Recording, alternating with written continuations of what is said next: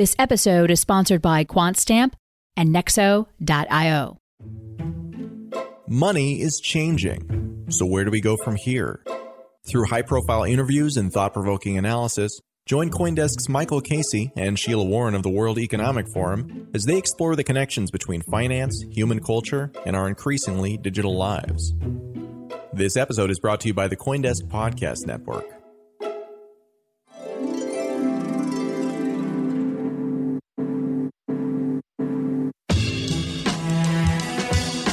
And just a reminder, CoinDesk is a news source and does not provide investment advice.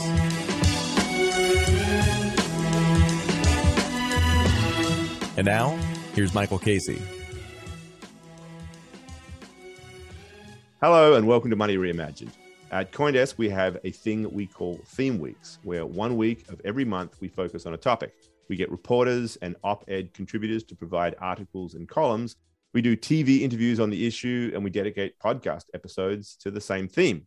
Now, I'm going to go out on a limb and say that this month's theme, which happens to be highlighted this very week, is the most important one confronting our internet existence. I'm talking about privacy.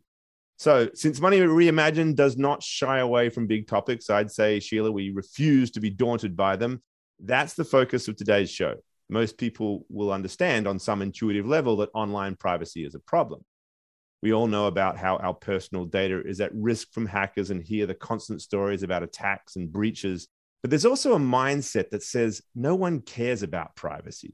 There's this idea that we've given up on it for the convenience of everything that the Web 2.0 age supposedly offers us in terms of connectivity and information. If you've been paying attention to Money Reimagined over the past year or so, you'd know that we think this is a dangerously naive position. And maybe, just maybe, the world is waking up to that. If so, it's because the privacy problems in the Web 2.0 era are staggeringly large. Trillions of dollars in cybercrimes that are entirely focused on accessing data that is supposed to be private. The literal attack on our democracy from scandals such as the Cambridge Analytica partnership with Facebook, Edward Snowden's NSA revelations, and now the talk of China's new digital currency giving a government unprecedented snooping power. But believe it or not, it's more insidious than that. We're now learning that every aspect of our lives is being driven by the algorithms of big corporate platforms such as Facebook and Google. In some respects, we're discovering that we are already living in the Matrix. Can we undo the mess we've created? Our two guests today will tell us that, yes, we can. They are also not going to downplay the magnitude of the problem. In any case, I am sure that we would struggle to find two people more qualified to talk about this. David Chaum is widely recognized as the father of digital currency. In the 90s, he launched a project called DigiCash that became the forerunner for Bitcoin and for this giant world of crypto that now consumes us. It's not hyperbole to say that David is a giant in the field of cryptography, the technology that really makes the modern internet possible, and which, paradoxically, is both at the heart of many of its worst abuses and the only solution to them. These days, David's calling card is that he is the inventor of the XX Messenger and founder of the XX Network, touted as the first consumer-scale, quantum-secure online platform that allows you to communicate and exchange value without revealing so-called metadata. Tor Bair is the founder of Secret Foundation, one of the core organizations supporting the Secret Network. That's its name, by the way, not necessarily its description. It's a private, by default blockchain for permissionless applications. Tor has worked full-time at the intersection of privacy and blockchain since 2017. Before we get to these two great guests, let's hear from my co-host, Sheila Warren. Hi, Sheila. Hey, Michael. So before we get to privacy, we'd be remiss not to just look at the other elephant in the room, and that is the state of markets, the crypto markets. I mean, quite a tumultuous experience these past couple of weeks, and people sort of wondering whether the joy is gone from all this and everything else. I've been in this for so long. I for some reason, I just feel underwhelmed by it. I'm like, could not agree more. So many times, you know.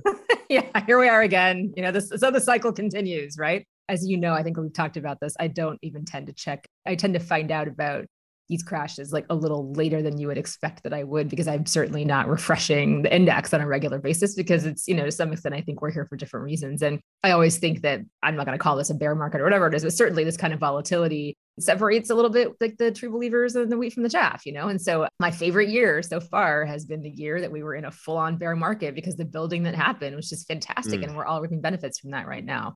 But on privacy, and my hope is, of course, that privacy will be a main focus of the build that happens during this particular period of downturn, right? Because people are going to have the time to worry less about the marketing and communications, let's say, around some of these things, and really focus on the build, which is at the end of the day, it's still needed. We're still in the adolescence of this technology. But on privacy, I think it's something that we talk about a lot on Money Reimagined, is the idea that culture drives a lot of the value that we give money, like the money's a meme, like all these things we've talked about as general thematics of our entire, the reason we started the show in the first place. And privacy is no different. It really does have a lot of cultural connection. And the ways that we think about and talk about privacy are rooted in our expectations around how we interact with each other as a society. What is the role of government? What are the role of corporations? How do we want to treat each other? How much trust do we have in human nature to act in pro-social versus antisocial ways? And so many of these things I'm hoping we'll talk about today, but I think are reflected in the differences you see around how privacy is talked about. You mentioned China, of course, and in my mind, I always think it's naive and frankly just offensive to kind of paint any culture with one broad brush. And certainly, as we well know, the leadership in government does not reflect the views of the entire population by any means, regardless of how representative democracy might be. But certainly, I do think that China has provided, I think, a frame for this conversation. The fact that there's a lot of openness around digital surveillance, and that's kind of part of the intention of some of the experiments the current Chinese leadership is investigating or interrogating, I do think provides us a way of engaging with this topic that I think is really important. Yeah. And I want to point out that when I mentioned China before that, I mentioned Snowden's NSA revelations about the United States, right? So, it does cut both ways. But on that note, why don't we bring our guests in? So welcome, David. Welcome, Tor. David, to you first. It's a joy to have you here. I remember I was writing The Age of Cryptocurrency back in 2014 with Paul Vignier. And I don't think you'd really been engaged at that point very much, if I understand it correctly, in the cryptocurrency world. I mean, I think you were working on a bunch of stuff in stealth, right? But I've managed to get through to you and find you and talk to you. And it was just a pleasure because, truly somebody that people look to as the founder of this whole thing, which is really, really a big honor for you and puts a lot of pressure on you as well, by the way. So welcome. I don't know. When I'm walking around some of the conferences, every second person I run into wants to shake my hand. Yeah. And I think people are appreciative. I've made a lot of people rich. And it's true. It's not lost on most of them. But this thing has now been raised to a level where it's no longer ignorable by the powers that be. Right. And this is creating tremendous opportunity. This moment, it's an extremely exciting place. And, you say it's a lot of responsibility. And let me just riff on that. And sure, yeah. You see, when you've done something like I did, like invent the untraceable sending in 1979, and a lot of the crypto stuff, and set cryptography free by having a conference when NSA said they were going to put people in jail for doing that, and so forth. It's kind of a hard act to follow.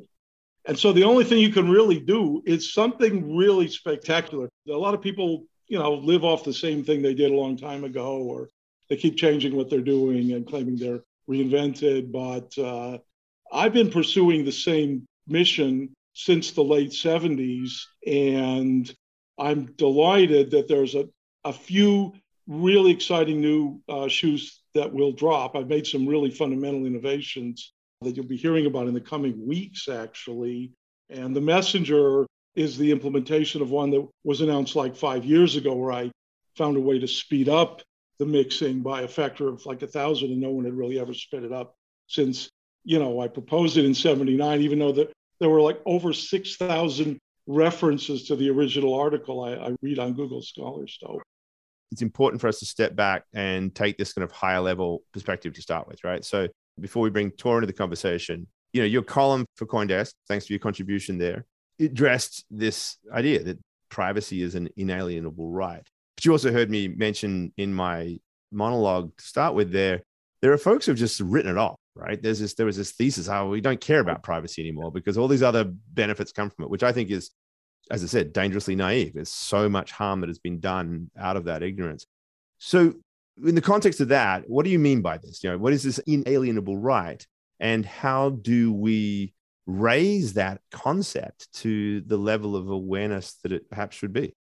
Well, let me unpack that. I think there's really two questions. I mean, one is, does it make sense to say that, who would be interested in spying on me, or I don't really care, and that sort of thing? That's a really interesting topic. And then the inalienable thing is a totally new thing that raises a real issue of digital slavery and stuff that I'd love to get a chance to really go into that.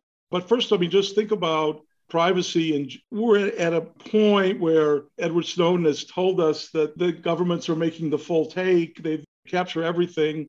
You could store all the chat messages that everyone sends on a small little hardware device. I mean, you don't even need the big data centers they have for storing everything. So it's a matter of record what you've said, even if it's encrypted.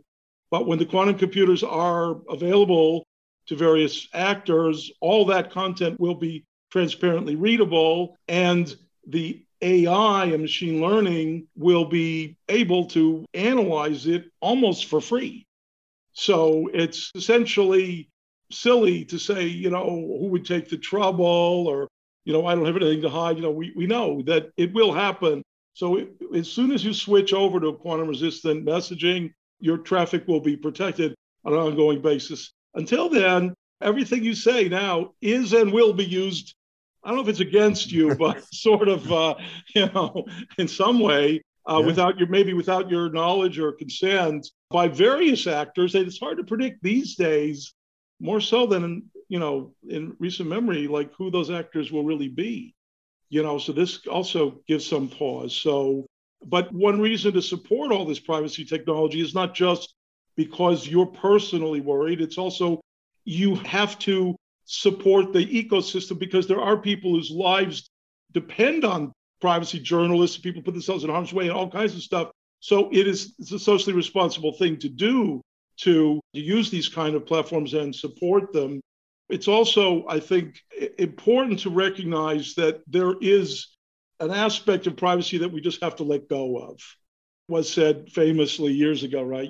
Get over it, right? You have no privacy.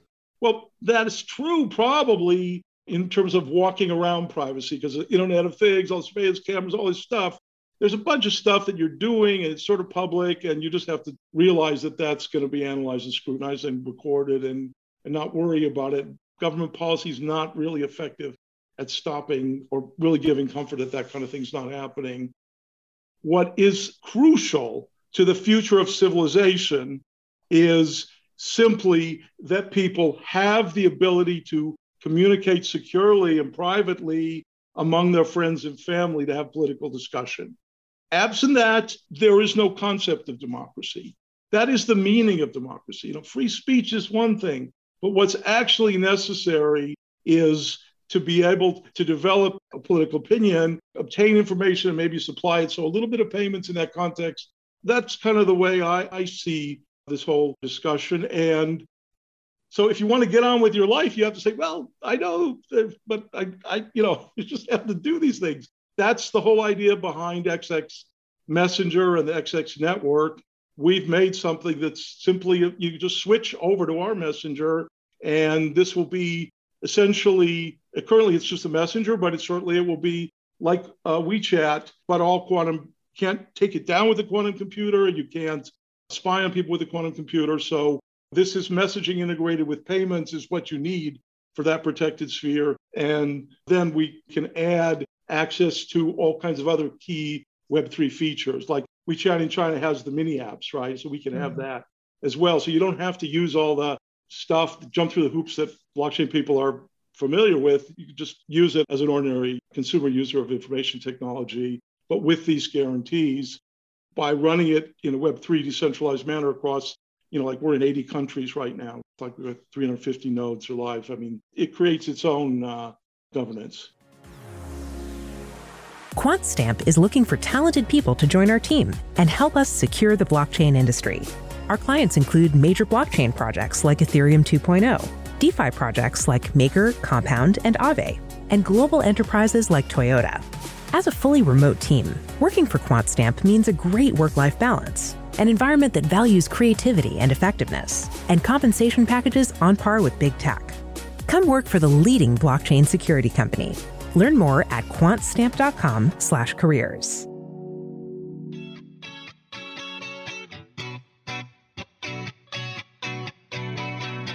Nexo is a trusted and easy-to-use crypto platform where you can buy cryptocurrencies at the touch of a button and start earning up to 17% annual interest that is paid out daily. They support all of the major assets on the market and even allow you to swap one asset for another or borrow cash against your crypto without selling it. Nearly 3 million people in over 200 countries trust Nexo with their digital assets. So whether you're just getting started or you're a seasoned pro, get the most of your crypto today with Nexo at nexo.io. So I'm going to avoid going full lawyer on this. I mean, I could talk about Griswold versus Connecticut and like how the law is codifying this kind of concept of privacy and what is privacy. And I think that we're seeing actions by the Supreme Court right now that are kind of eroding the common understanding we've had in the legal realm of what privacy is. And I think that not everybody understands the implications in some of the spaces that are active right now, gun rights, abortion, whatever, for the internet. The same basis and foundational law is what kind of governs this concept of privacy. What I think we're seeing is something that I think of as like differentiated privacy, right? So there's this question on a blockchain. People are always like, oh, it's transparent, so everyone can see everything. And isn't that so great? But what I think what people care about is like, who exactly is seeing what? I truly really don't care about people seeing them. And I think we have eroded, to your point, David, some of our expectations about the walk around kind of privacy and cameras and whatnot. Like, I don't think most of us are like scanning constantly, for where the cameras or all that kind of stuff. We just default probably assume that there is somebody who's got a ring or whatever that's kind of tracking us. Certainly that's how I feel about things in San Francisco. But I do think our online activity is significantly different. I do think people's common understanding of privacy there is a matter of what is the default setting. And so I couldn't agree with you more. And Tor, I really want to get your thoughts on this and how Secret is working in this space. I think you're exactly right. Like, what is our default setting and who are we trying to protect and prioritizing? And I think that you're absolutely right, David, in your assessment that the concept of privacy as a default is critical to the functioning of effective democracy. Like, I just think that is absolutely right. And we don't always know who is having those kinds of conversations.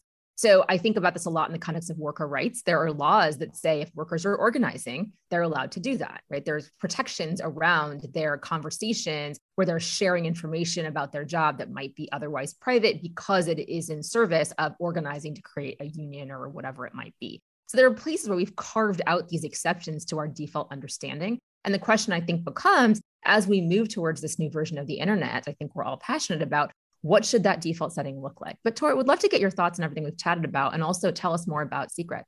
Wow. I mean, there's 700 things all to unpack in there. And first of all, I am so incredibly impressed with, obviously, David's experience in the space for an extremely long time. And it's wonderful to hear about the advancements that are still now even being made on like the bleeding edge of what privacy is going to have to look like if we actually want privacy guarantees, if we don't want to just talk about it, like quantum resistance and things like that. These are deeply, deeply complex topics. And we're going well beyond what most users forget in the Web 2 space. Even in the Web 3 crypto blockchain space, people aren't really thinking about these issues on an active basis, even when they should be.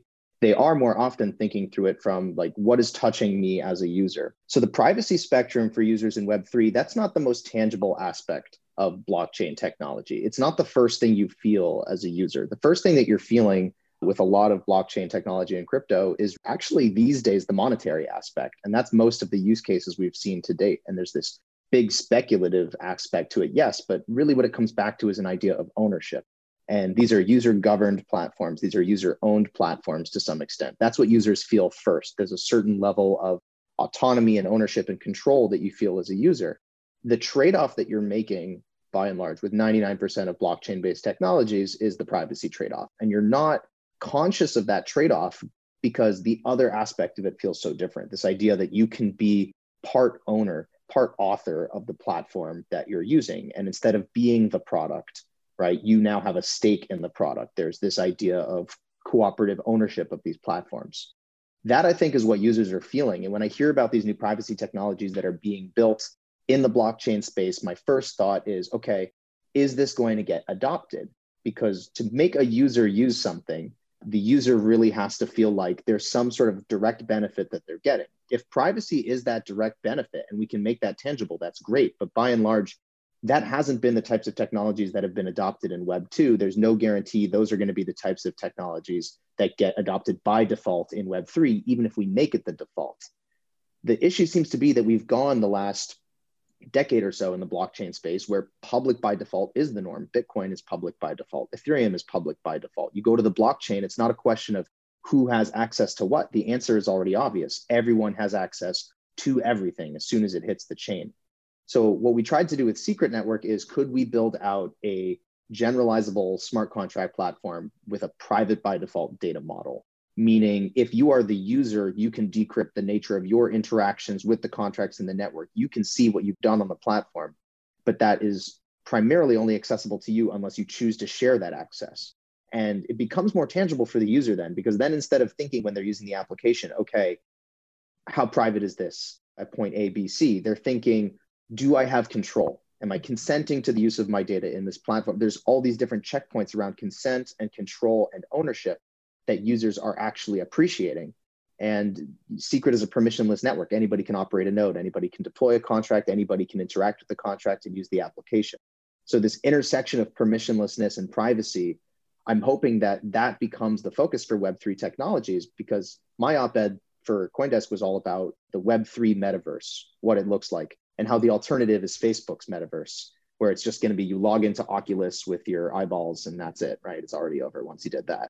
No, nobody wants that version of the metaverse, but we keep presenting this alternative Web3 metaverse that's completely public by default, which is even worse than waiting for Facebook to leak your data to Cambridge Analytica. Cambridge Analytica already has it, and so does Chainalysis, and so does absolutely every observer of the blockchain and the validators themselves. So yeah, it's a false choice to say it's either Facebook's metaverse or it's the open public by default Web3 metaverse. I definitely believe that what we have to build is the private by default metaverse. Otherwise, we're stuck with two equally bad options, and both, I think, could be co-opted by surveillance states, and certainly not to our benefit in that event. So maybe you can break this down a little bit, Tor, because it's interesting, like hearing David talk about Web3, you used the term, David, said these Web3 solutions are sort of as if by definition, Web3 is this, in some people's minds, the recovery of my data, that I'm now in charge, right? And the blockchain is an element of that, it seems, and so forth. So it's almost like the word itself is being used as if it were to say, this is a privacy version of the web that we're moving toward. But you're saying otherwise. Your column today was like, no, these Web3 platforms we're talking about could just be just as bad as the other ones. First of all, to break that down, because there's a whole discussion about Web3. So we're throwing questions with multiple elements to you right now. But the other piece of it is, how do we deal with this contrast, right? Because the inherent feature of a blockchain is the public nature of it, right? It is the fact that the information is distributed, we're able to see it, and because of that, we can all collectively reach a consensus around that. If there isn't some sharing of information, then you can't have a blockchain, right? So what is it that is shared and where that line gets drawn? And if it is sharding and multi-party computation or whatever it is, nonetheless, there is this shared exercise to data. How do you make that distinction? Where does the line get drawn? The only point I wanted to make, which is that it's not fair to say that the only way to achieve consensus is by making all data public to all parties. Mm-hmm. Because once you make that assumption, then we're saying we can't have Web3, we can't have decentralized permissionless technologies with consensus unless we compromise security, unless we just expose everything as public by default. These are two different concepts. So where I think we're all trying to head, which is how can we make these still be secure systems, but we still know that they can operate trustlessly. There is that idea of auditability. We know they're coming to provably correct solutions, but we didn't get there by just like, it would be like everybody agreeing that we all have the same poker hands, but the only way to know that was we'd have to lay all of our cards face up on the table. It's like, technically that works. Not a very interesting poker game, not very conducive to commerce, not the world that we're trying to build. We need to be able to protect some data for ourselves, but we all want to agree that once we're holding the cards, what we say we have, we all agree on the game state. We all agree on the world state. But that doesn't mean that we have to compromise security by saying we all have to know each other's cards, or there has to be a backdoor by which one surveilling party can see all cards simultaneously. Like once we kind of get away from that understanding of what security would need to look like in the blockchain space, we start to understand that we can put privacy in the center and we can put trustlessness in the center. And it's a false choice to have to be selecting one or the other. I've been a founding member of the advisory board for the Electronic Privacy Information Center, which was the spin-off from EFF that moved to DC. And I was often a guest at the OECD, with the privacy panels and committees and discussions. So I've been steeped in this whole legal question and all these amicus briefs and all this way of looking at the privacy over many decades. And, the US has been a little bit behind the rest of the world, but still, I would say that is the fundamental problem with that whole line of thinking, because inherent in the legal analysis that I've seen is this implicit assumption that everything still works like with filing cabinets and, newspapers and printing, and it's all the same. But cryptography belies that completely. It's a fundamentally different set of possibilities, but it's not obvious. I think we're suffering from a lack of awareness of the real possibilities. I think you partly see it in the way that blockchain is often characterized as trustless. When the meme gets out there that you can have your security and your privacy too, it's going to bode very well for the world. I totally agree. I was thinking what you're saying, Tor, about that poker game. I have a daughter who recently turned 6, and the difference between 5 and 6-year-olds is that 5-year-olds, when they play games, cheat. It's just what they do. It's actually age appropriate. And they get very offended if you try to cheat or if you point out they're cheating, because they truly feel entitled to all the information. So that poker game you described, where everyone has to share their cards, would be very appealing to her. But I often ask myself, jokes aside, who's the 5-year-old in the situation? Who's the 5-year-old who wants to have the edge through having access to information that either no one else has access to, or no one has the ability to make sense of what that information is in a meaningful way that they can then act upon? Just note that they turn 6 and all of a sudden they're like, then they get very self-righteous about your cheating, right? Like, how dare you? Yeah. This has been the role of, the intelligence community. Yeah. Forever. They have had secret access to everything, and they don't feel any guilt, no shame whatsoever. I was going to ask when Facebook is turning 6.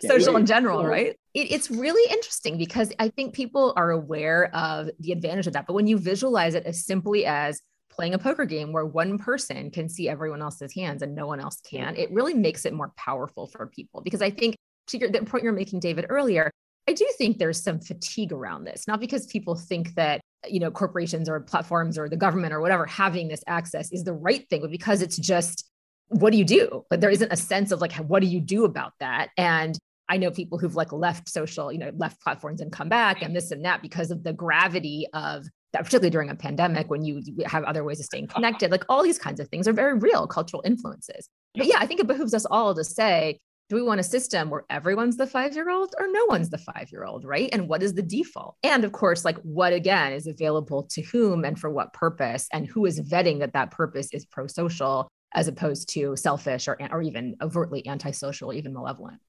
People can make their own deals, so to speak, when they go out into the informational world in a Web3 context. They can sort of choose their own arrangements and insist on privacy, that there will be people willing to provide that to them. So I think it's going to be a bit different when the centralized world creates a monolithic consumer offering, and that can be very frustrating. And the people in China that I've spent a bit of time in China, people just don't talk. They won't talk to you about it. They don't want to think about it. It strikes us as a Westerner as a very odd thing. Both of you talk about there are solutions, right? That we do have the technology to do this. We can have our cake and eat it too. And David, in your piece, you sort of talked about, I think, some rebuilding the internet almost from the ground up to get to these principles. And Tor, in your piece as well, you talked about this privacy by design as almost a foundational principle of what Web3 needs to be. So my question to both of you, to you, Tor, first, is okay, great. How big a job is that? We've established this infrastructure. And an infrastructure is not just the technology. It's literally the ways of acting. It is these hugely powerful monopolies of communicative, collective platforms that are social in their power more than just economic or technical. So how do we break all that down and start again? Clearly we can, but what are the steps we need to take? Yeah, I don't want anybody to think that I'm an anarchist or a hyper-libertarian or anything where I'm advocating for the abolishment of all existing systems, legal or technical or otherwise.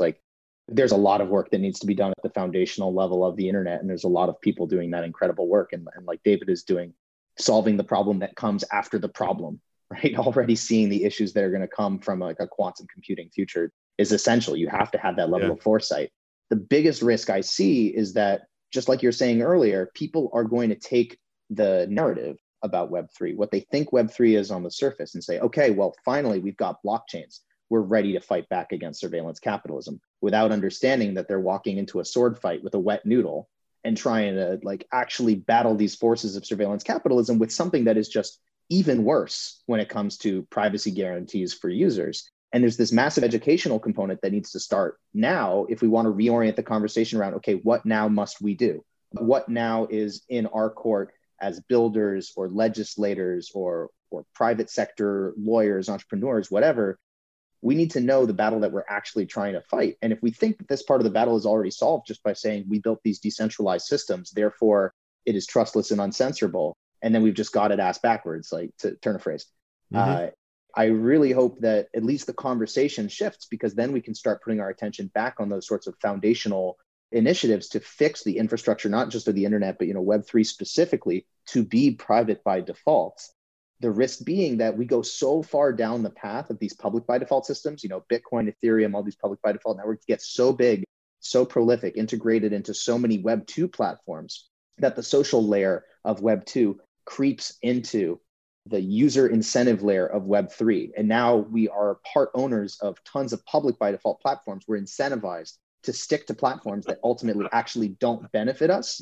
To me, that is the big risk, is we're not going to build good enough solutions that are private by default fast enough to counteract that trend. And at the same time we're fighting that battle, we have the other battle where we have to build these bazookas like David is doing that are going to be the real huge steps forwards around resistant messaging and organizing technologies, the real keys to, self-sovereign organization, real human empowerment for the decades to come. So it sounds like part of the problem is the language you're using and the sort of the concepts and that, like, not being clear about what we're talking about.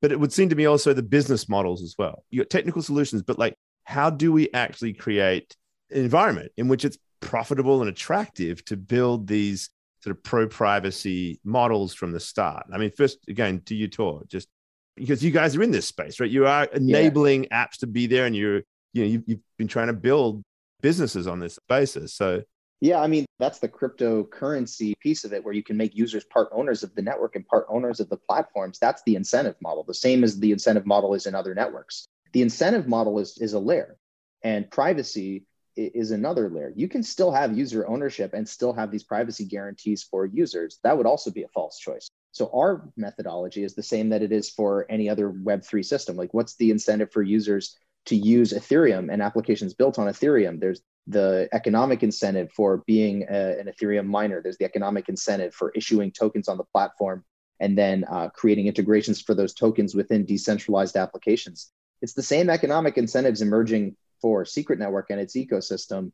It's just that we also have the privacy guarantees. And if we have the best economic systems, if we scale the fastest for these applications, if they're solving real use cases, we can get just as big as any of these other layer one ecosystems. We just want to be also providing the privacy guarantees. One thing I'll say that privacy gives us an advantage for is that there's a lot of people who will only flow one direction within the system. Once they experience a private by default system, they do not go back the other way. And there's plenty of people where they'll absolutely, go to the private by default system after trying something public, or they'll go from one public network to another. We end up being a black hole for the most ethos-driven people in the space, or people who have suffered from a lack of privacy through whatever security properties they've lost in other networks. We tend to naturally, over time, accrue human capital and technical capital from people who have experienced the downside of public by default systems. And it's one directional flow. But I mean, like David will tell you the same thing. That's the beauty of cryptography. Sometimes things only work in one direction. And that's kind of the point. Yeah, thanks, Michael. I mean, you raised a couple of questions, and I guess let me just simply say that to the second point, it's not necessary to create a whole new network because technology is so advanced. You can just now afford an overlay network. So in the old days, we couldn't. Now you can. That's just a network that's built on the current network. And so the XX Messenger, which, as I mentioned, relevant to our topic here, available now in the app stores just this week.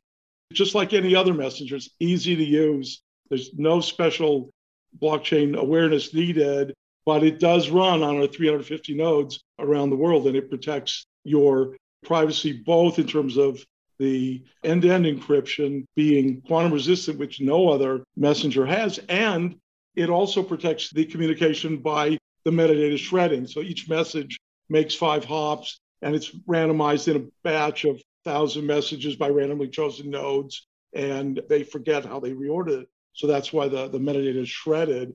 So basically, it's a very easy to use, simple thing that anyone can use that actually does protect your privacy in a fundamentally strong way now, in really an endgame way. You can switch to it. So there's no longer a reason to hesitate to move to it now. It's for a limited portion of your life. It's a very secure, protected sphere. So it's not going to have forums with thousands of people in them or stuff like that. It's for small groups and direct messaging and so on. And then as we add payments, it becomes the WeChat, the most popular, dominant type of application that most people want to use, messaging combined with payments. And then we add the mini apps, we're good. So this is the way forward. Let me just jump in, just for our listeners, want to clarify, because not everyone's going to be familiar with the concept of metadata, right? And so it's important to understand that I think people have a very visceral understanding of data itself, like you put something, a photo, whatever out there, but the metadata is data about that data. So it's basically saying when it was created, where, how, who, et cetera, IP addresses, like things like this.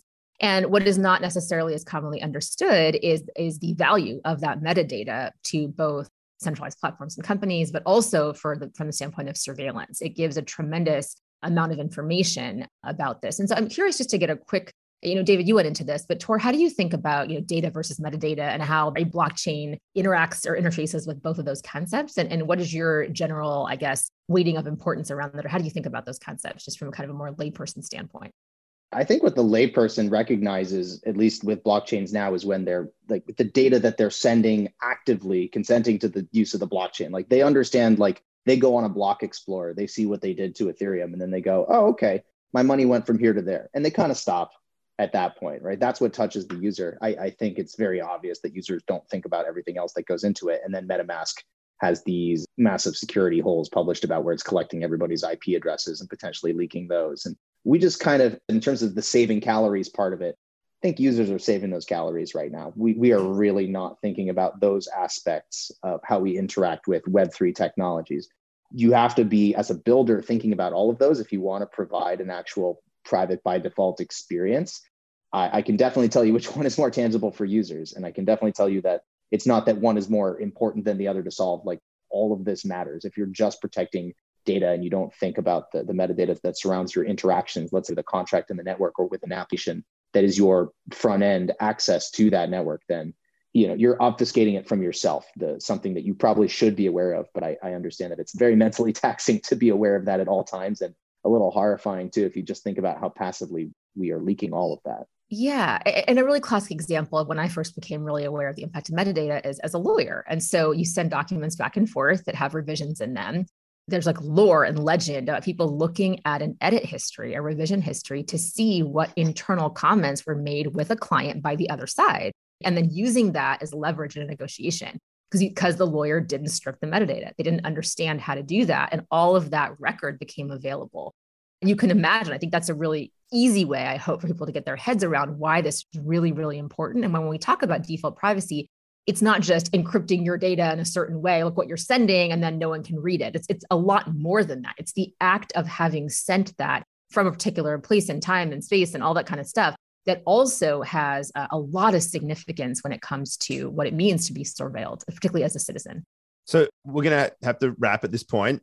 Look, I think that's a pretty good place to end, actually, because it's a point about education, about people sort of understanding these concepts and how important that is if we're going to make progress as a society here, because there are all sorts of vested interests who are there to try to keep this existing system because it's been exceedingly profitable for, a number of strong entities. Creating awareness around these seemingly complex, but actually not necessarily that difficult, if we use some of the metaphors that Sheila was applying there, to understand issues is critical. So on that basis, and we see this podcast as well as much of what CoinDesk does as an integral part of the educational process. And certainly, Tor, you've been at the forefront of that educational process through your own podcast. And David, you've been talking to everyone from government officials to cryptographers to just regular folks about this stuff for many, many years. So keep up the good fight. Thank you very much for joining us in this little slice of that and for both of your contributions to Privacy Week. It was a great pleasure to have you both on. Thank you. Thank you. Thanks very much for joining us as well, everybody. As always, come back next week and join us for another edition of Money Reimagined. Bye for now.